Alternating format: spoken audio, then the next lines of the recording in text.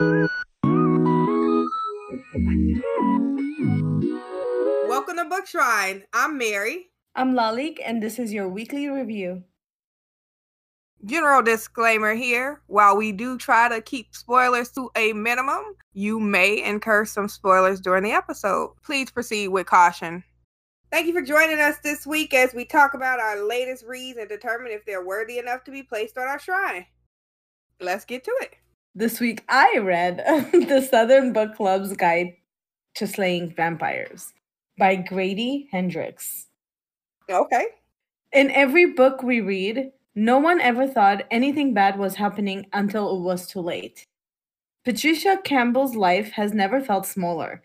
Her husband is a workaholic, her teenage kids have their own lives, her senile mother-in-law needs constant care, and she always is a step behind on her endless to-do list. The only thing keeping her sane is her book club, a close-knit group of Charleston women united by their love of true crime.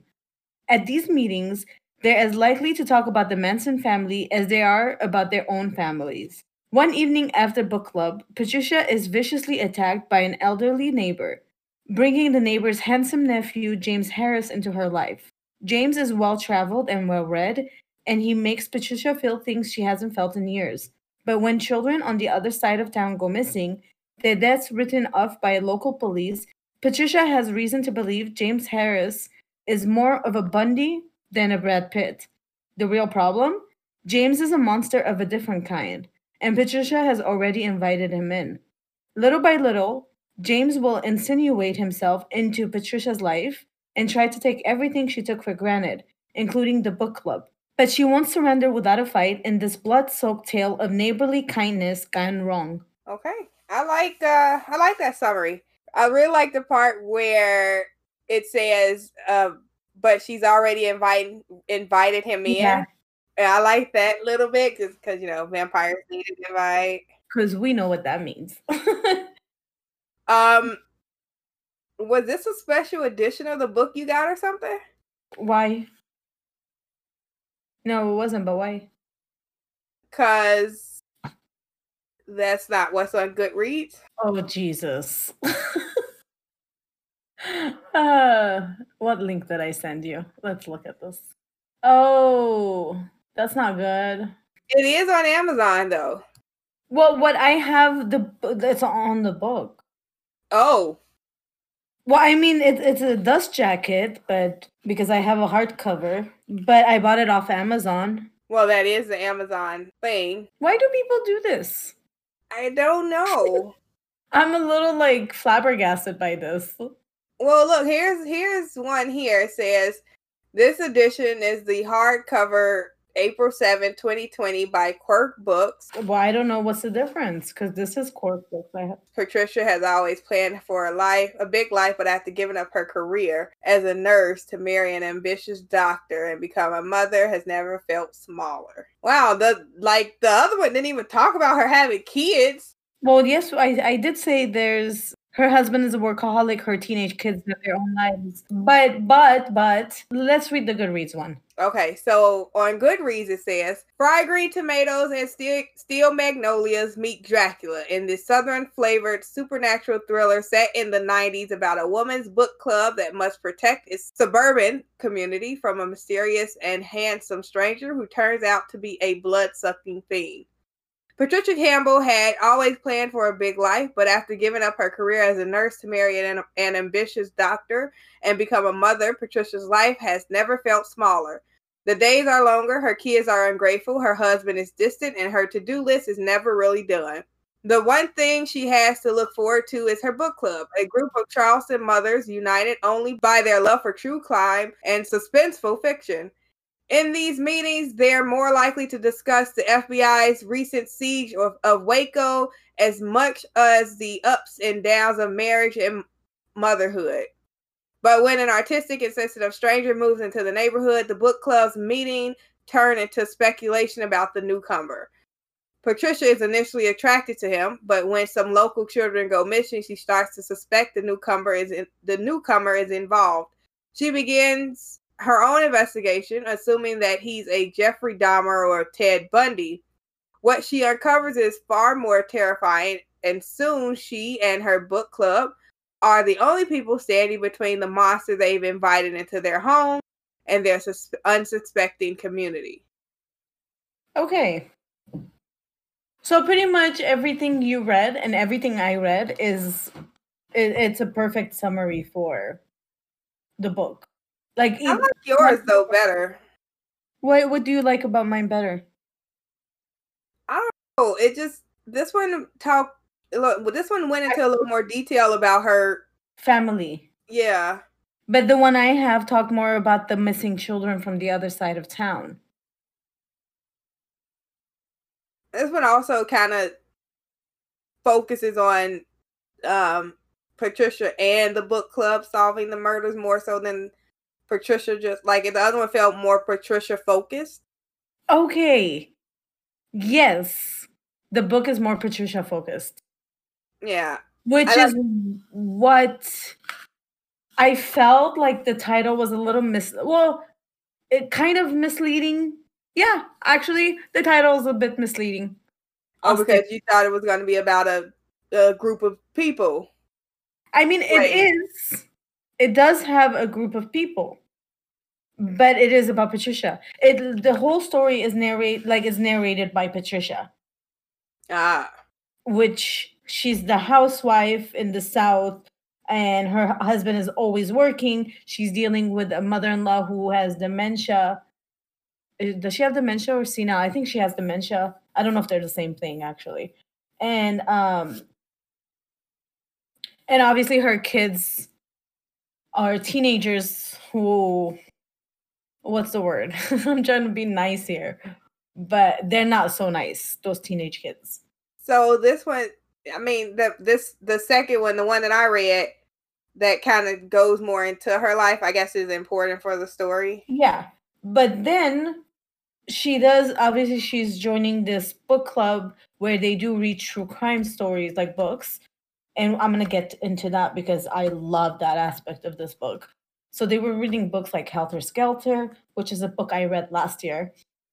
They were reading Stranger Beside Me, which is another book I read last year. So this book was just hitting home for me. It's just everything I love. So it was great. So their taste in books is similar to my taste in books. So and the author did go into talking about the book. So the book club did discuss the books that they were reading. So I enjoyed that part a lot. Oh, that's interesting. Yeah, it was really nice. And so one night after a book club, she's going home, Patricia, and she gets attacked by her neighbor, her really old neighbor. And the way she gets attacked, it was kind of vicious to the point that she bites her earlobe off.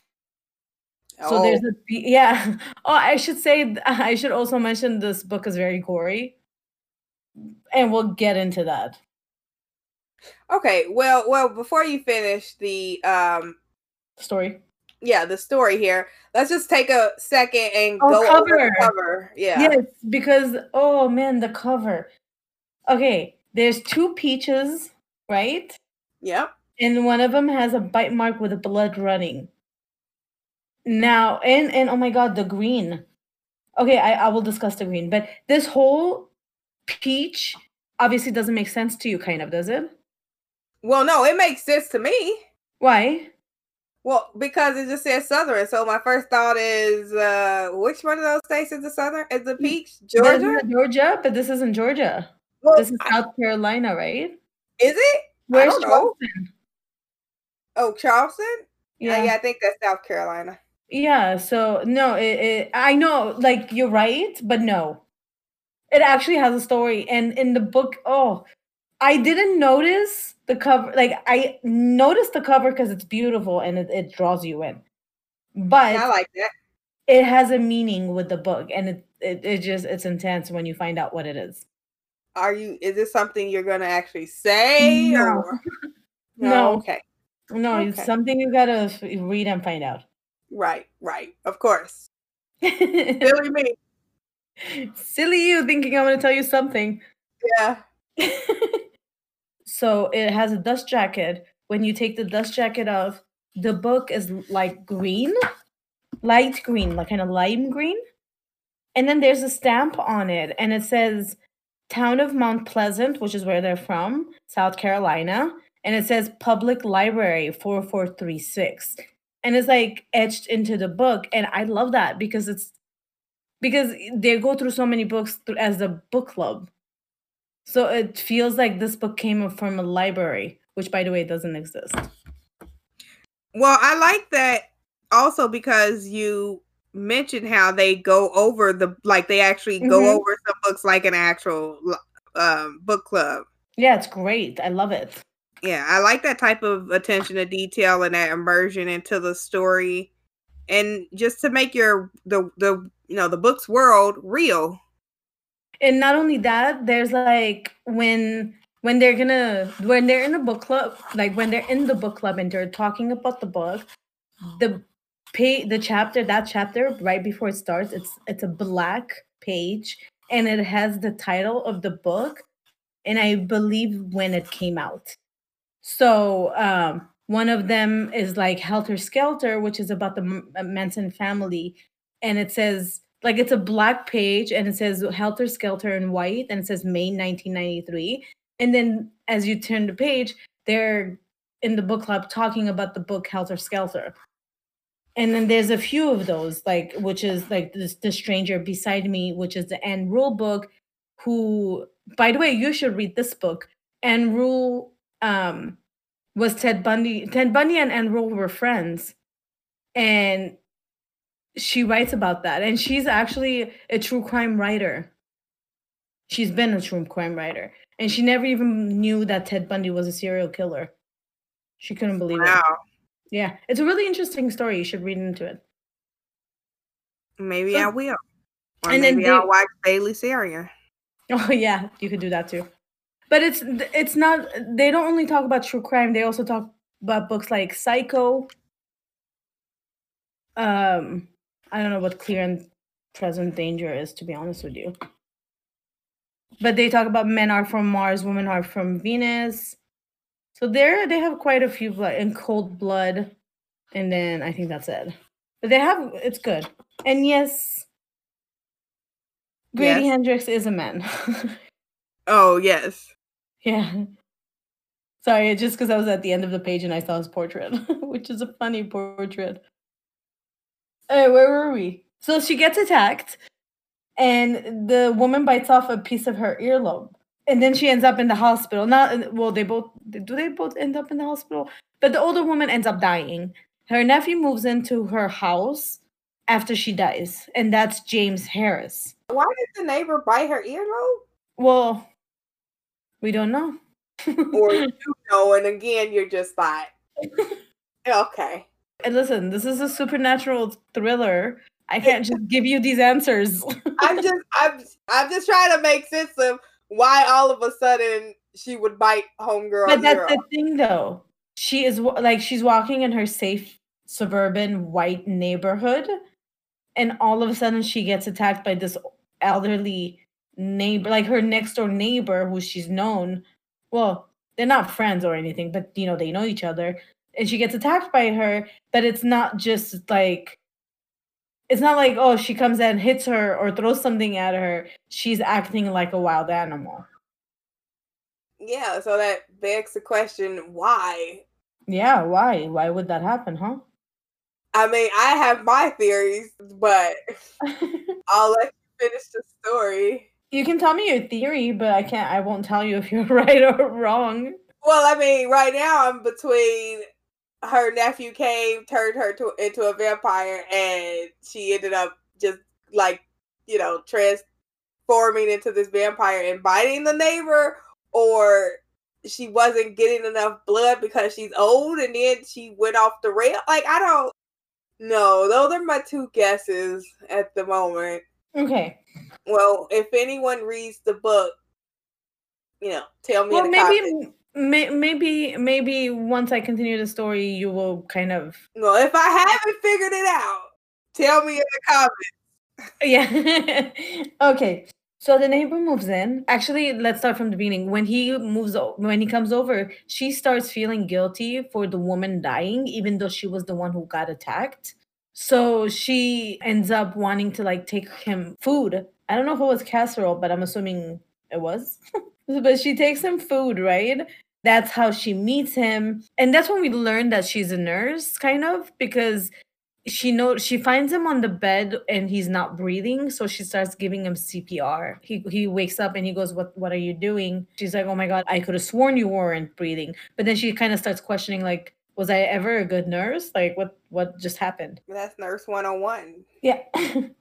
So then she gives him food, and then it all starts where somehow she invites him into her house. Even like I think he comes to the door and he starts talking to her while they're about to have dinner, and then she kind of feels obligated to invite him in. So he comes in there, they have dinner, and he pretty much starts making himself known. Yeah, inserting himself. There's the scene of mother-in-law. At one point, she sees him and she starts yelling, Hoyt something. She kept yelling a different name and she kept saying, no, that's him. But then obviously she has dementia, so they weren't listening to her. Yeah, because that's not somebody from her past. Obviously, Patricia can't handle the teenage kids, the husband never being home, and the mother-in-law living there. So she hires Mrs. Green, who is a woman of color. She's black, and she's the one who comes and starts taking care of the grandmother. Mary, I think her name was. I didn't write it down, but I believe it was Mary. So she starts taking care of the mother-in-law, but a lot of crazy things start happening. And that's when, if you didn't think the ear part was disgusting, that's when more disgusting things starts happening. Like bugs. Oh. And there's a lot of bugs in this book. There's a lot of cockroaches. I can't even say it. I'm already cringing with just the thought of it. I mean, I know, because you made me read the one part. We'll get there. I will tell people what happened. Okay. So Mrs. Green experiences some crazy things at the house with the mother-in-law and Patricia. So they all experience whatever is going on with bugs being attacked in the house. But there's still obviously James inserting himself with their family. So this is when Patricia invites him to the book club, because when they're having dinner, he starts talking about books and she feels like, oh my god, finally, somebody that reads, because her husband's never there. She doesn't really have anybody except the book club. So then Mrs. Green realizes that there are kids starting to go missing from her neighborhood. Patricia lives in the suburban rich area, white area, and she lives into the poor black neighborhood. And this book is set in the 80s, but late 80s, but mostly 90s. They do mention the 80s, but it's 90s. And it's kind of it showcases the diverse, the division of the way both neighborhoods. Yeah, what happened was, once obviously here one kid and then second kid, and the kids start going missing, and not just missing. It seemed like the kids were going on drugs and then ending up killing themselves.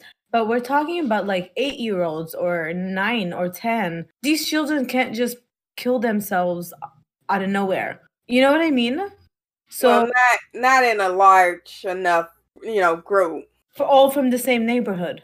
Yeah. So then Patricia at one point even goes to Mrs. Green's house and goes into the neighborhood.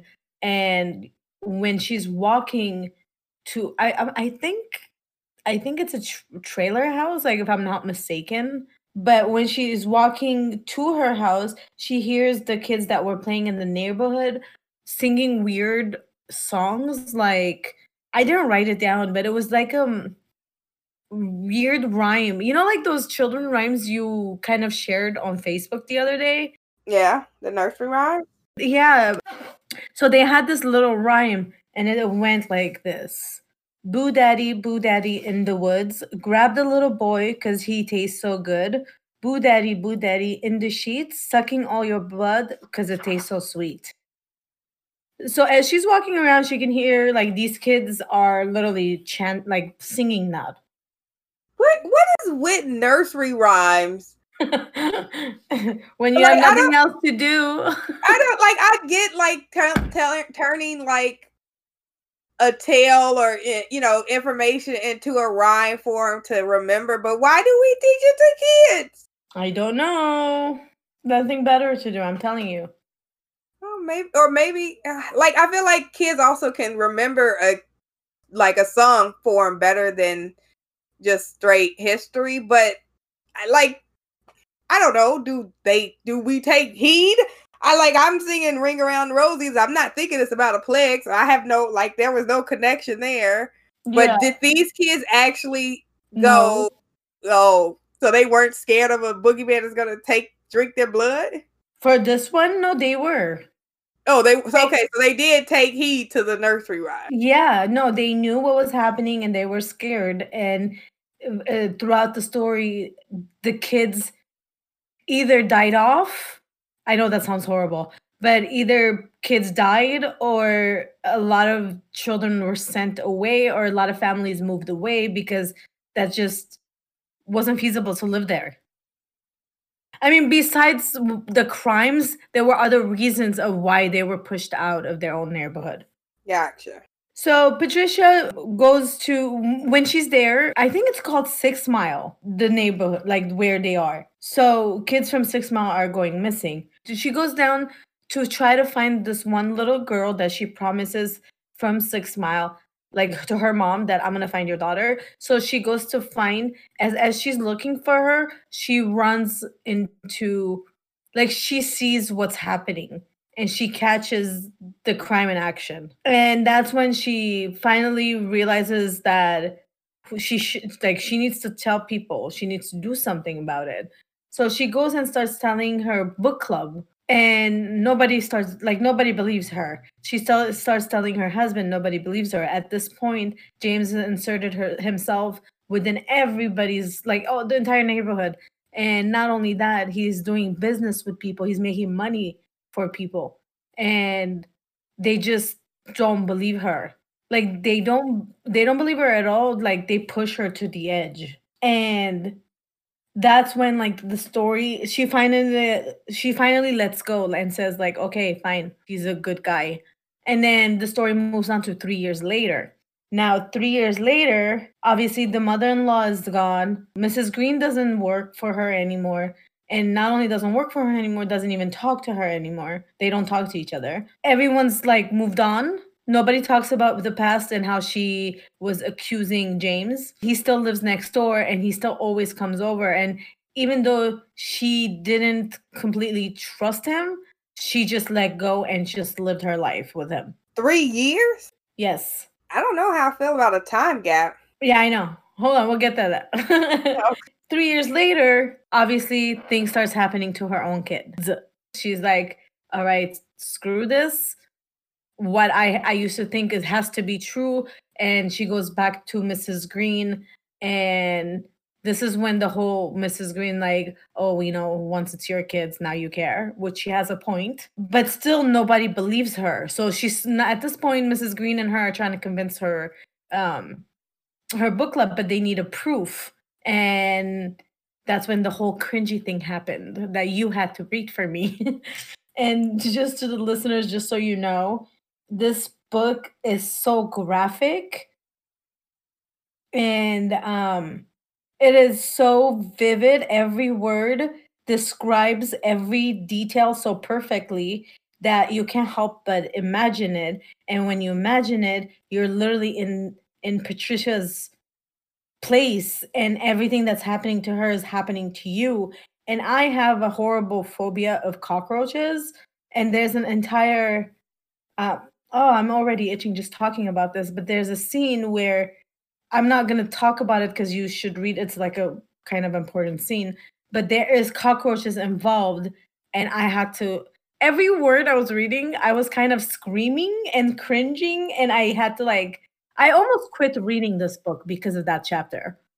And I had to take a picture of it and send it to Renee and be like, please read this to me, and then tell me, not to me, read it and then tell me what happened without telling me anything about the cockroach. I don't like bugs, but I could easily read that chapter. It was a very graphic. The bugs were going places they should not have. Oh God, I'm like cringing.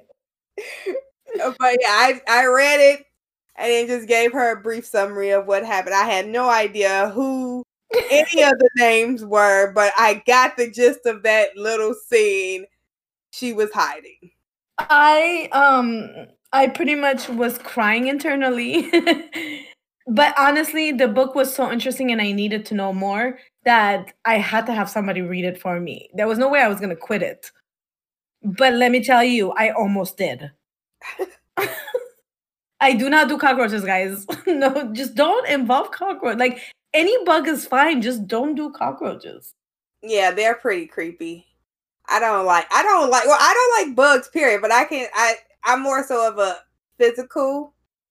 It can't be out of sight, out of mind is what I tell spiders when I see them. Like you can roam the house anywhere you want as long as I don't see you, because once I see you, then I gotta take care of you. Yeah, you have to die because now you're there, and then I'm worried about you coming in and sneaking on my face in the middle of the night. So you gotta die. Yeah. So then this is where I'm going to stop telling you the story because now it's 3 years later and now it's on her to actually get people to believe her. Yeah. Get people to believe her and get the book club because clearly her husband is a piece of crap and a man who doesn't believe his wife that much should not be married to her. God, I hate him. Do they get a divorce at the end? I can't tell you that. Wow. But he's not nice. Go on. So this vampirism or whatever, like he's a vampire, I'm assuming. The neighbor's nephew or son. I mean, I don't think that's a spoiler. It's literally in the title. Yeah, no. So what I'm saying is, like, we've consumed a lot of vampire things. Very. And this vampire seems to bite people or infect them when he drinks their blood, I'm guessing, and they go crazy. Is that what's happening? I'll tell you. It's pretty much yes. He is he sucks the blood out of children and it's pretty much to keep him young. You know what I mean? Yeah. Yeah, so that's what it is. But the whole point of this vampire is that the hunger will never stop. No matter what, he will never stop eating. So even though he inserts himself to these families and becomes their friends, he's never going to be their friends. He's never going to have that kind of emotions because he's always going to be hungry. He's always going to eat. So that's this kind of vampire. So he probably wouldn't be one that had any redeeming qualities for me. So it's not. Oh no, no. It's a monster. This is a monster. Yeah. Straight up monster. It is not Klaus. That's weird though, because when you make villains, they tell you to make him relatable so people can like the villain and kind of sympathize with the villain and understand where the villain is coming from. But this one doesn't seem to have that same structure. No, it's just a monster. He's out to get them. Yeah. It's like not just physically, but also mentally. He's just going to manipulate and mentally drain the person before he physically drains them. That's the kind of monster this one is. Yeah, there was a TV show that was based off of a book called Midnight. Did you watch that with me? I don't think so. It doesn't sound familiar. Yeah, it was like the main character's grandmother passed away and they went back to Midnight, Texas, maybe? And it had all types of creatures. A vampire, a shapeshifter, a witch, you know. And it sounds like True Blood. Yeah, but this one was good. The vampire here, his gimmick, because he wasn't your typical vampire, he fed on emotions. And children's blood.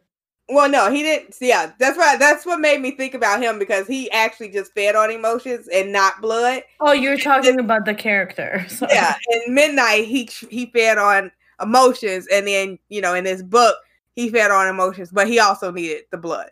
But in Midnight, he didn't need the blood, which I think is an interesting concept. That was the first time I read into, I believe anyway, where a vampire feeds on the emotions. That's pretty cool. Yeah, I don't think I've ever watched that show. Gotta check it out. It was good. No, well, you won't want it. It was canceled, so you don't. Oh, one of those. Yeah, it was good before it. I don't think it should have been canceled, but it's always good before they cancel. I think a lot of things are good before they cancel. Like a Terra Nova, I'm still upset about that. I was just thinking about that because it was it was so good. It's so good. We learned that they canceled because of the budget. Like, why? Why make a show that? Yeah, like why create something that is gonna need a lot of budget, like a high budget, and make it amazing, and then cancel after one season? I am so upset.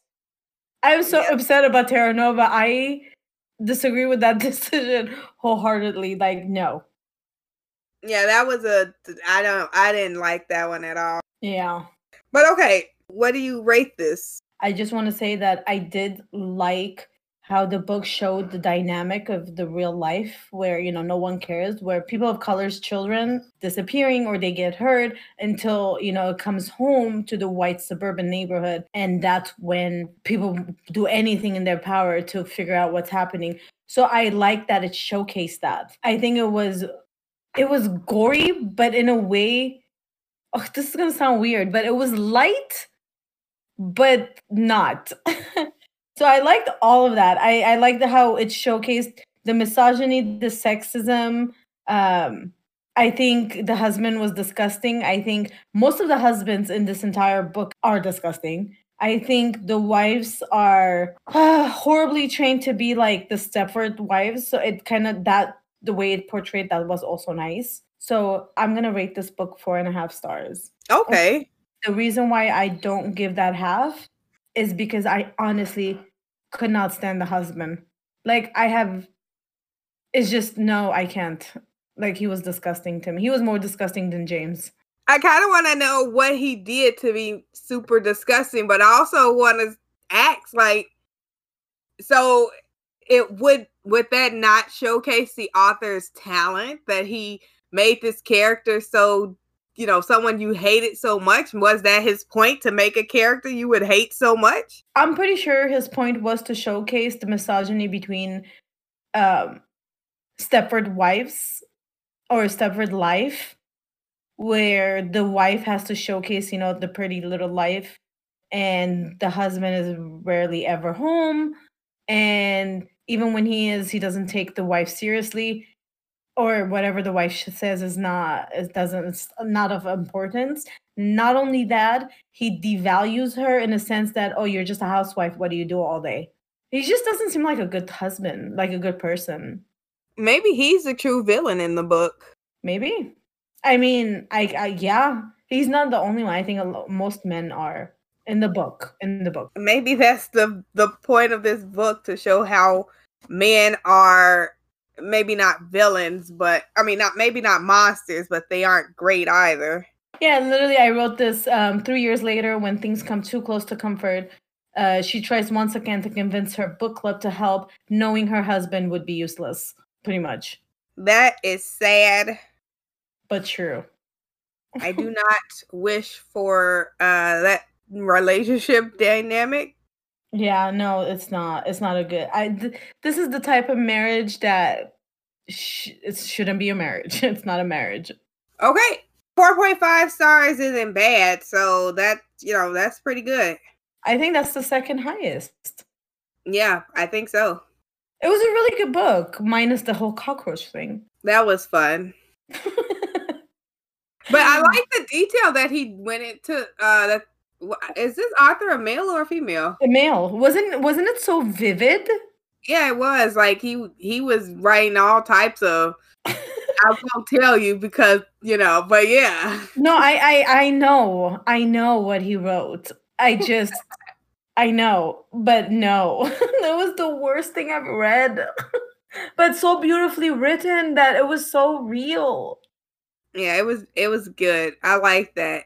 And I'm like, oh my God, he didn't have to like do you know what that feeling is like? Because that's what it sounds like. And you really wrote to me and you said, well, he didn't have to that didn't need to be said. Yeah,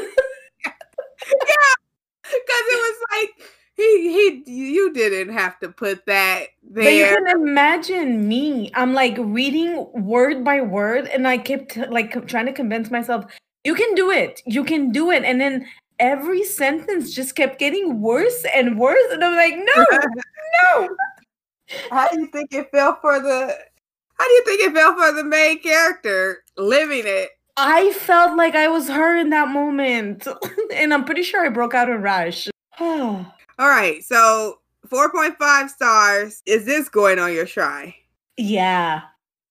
And also, he has a different book, right? So this is, I think, the second part of the same universe.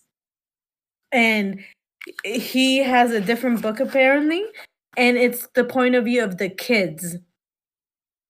And the I'm ones assuming that were attacked? I think Patricia, well, yeah, Patricia has kids, I believe. Oh, okay. And it's called My Best Friend's Exorcism. Oh, no, it's not, sorry. But it's not her, it's not her kids, I don't think, because it says My Best Friend's Exorcism. This is what he said. I'm going to read his note. A few years ago, I wrote a book called My Best Friend's Exorcism about two teenage girls in Charleston, South Carolina in 1988, at the height of the Satanic Panic. They become convinced that one of them is possessed by Satan, and consequently, things go poorly. That novel was written from the teenage point of view, and so the parents seem awful because that's how parents seem when you're a teenager. But there's another version of that story. It's told from the parents' point of view about how helpless you feel when your kid is in danger. I wanted to write a story about those parents, and so the Southern Book Club's Guide to Slaying Vampire was born. It is not a sequel to My Best Friend's Exorcism, but it takes place in the same neighborhood a few years later where I grew up. Interesting, right? But it gets better. Do you want me to read the rest? Because it's not that long, but it's really nice. Okay. So he said, when I was a kid, I didn't take my mom seriously. She was a housewife who was in a book club, and she and her friends were always running errands and driving carpool and forcing us to follow rules that didn't make sense. They just seemed like a bunch of lightweights. Today, I realize how many things they were dealing with that I was totally unaware of. They took the hits so we could skate up by obliviously, because that's the deal. As a parent, you endure pain so your children don't have to. This is also a book about vampires. They're the iconic American archetype of the rambling man wearing denim, wandering from town to town with no past and no ties. Think Jack Kerouac? Think Shane? Think Woody Guthrie? Think Ted Bundy. Because vampires are the original serial killers, because vampires are the original serial killers, stripped of everything that makes us human. They have no friends, no family, no roots, no children. All they have is hunger. They eat and eat, but they're never full. With this book, I wanted to pit a man freed from all responsibilities, but his appetites against women whose lives are shaped by their endless responsibilities. I wanted to pit Dracula against my mom. As you'll see, it's not a fair fight. And then the story starts. The way you describe James is very monster-like. Like he didn't have any of those emotions or feelings or a care. There's no type of humanity in him. No, he's there for the hunger. Yeah, which is why I'm like, maybe he wasn't the true villain. You know, like maybe it's something else. Like it doesn't always have to be a physical villain. Like something else is the problem, the main problem here. I mean, I think you already called that out, but I'm not gonna say what. No, okay.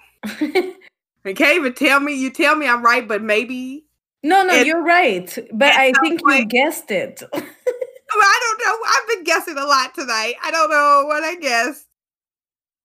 I mean, I told you there's somebody who's an a-hole. Oh, okay, yeah. I mean, Yeah. what kind of a husband doesn't believe his wife and pretty much makes her feel like she's crazy? Like anything she sees is not accounted for because she doesn't trust her, he doesn't believe her. What kind of husband does that? Well, I hope they do end in divorce or something. You should really read this book. Maybe. Does it have an audio? I'm sure. Then I might pick up the audio. You know me. Anything else? No, I think that's it. So that's it for this episode. And we'll see you guys next time. See ya. Thanks for listening. Bye. Now that we wrapped up this episode, grab a book and make the rest of your week lit. You can find us on Instagram at BookShrine or on Twitter at @thebook_shrine. Tell us what you think we should read next. If you enjoyed this week's episode, please leave a rating and review. It really helps us to keep going. Don't forget to subscribe so you know when we release the next episode. Until next time, Book Shrine is produced by Lolly and myself. Editing done by me. Theme music comes from Rick Wilson. So this week I read The Southern. That's what I read. Yep. Sounds interesting. So this week I read The Southern. No, oh my God. Okay, The Southern. Okay. Sorry, you're not going to put this at the end. Okay. The Southern. Oh my God. Okay.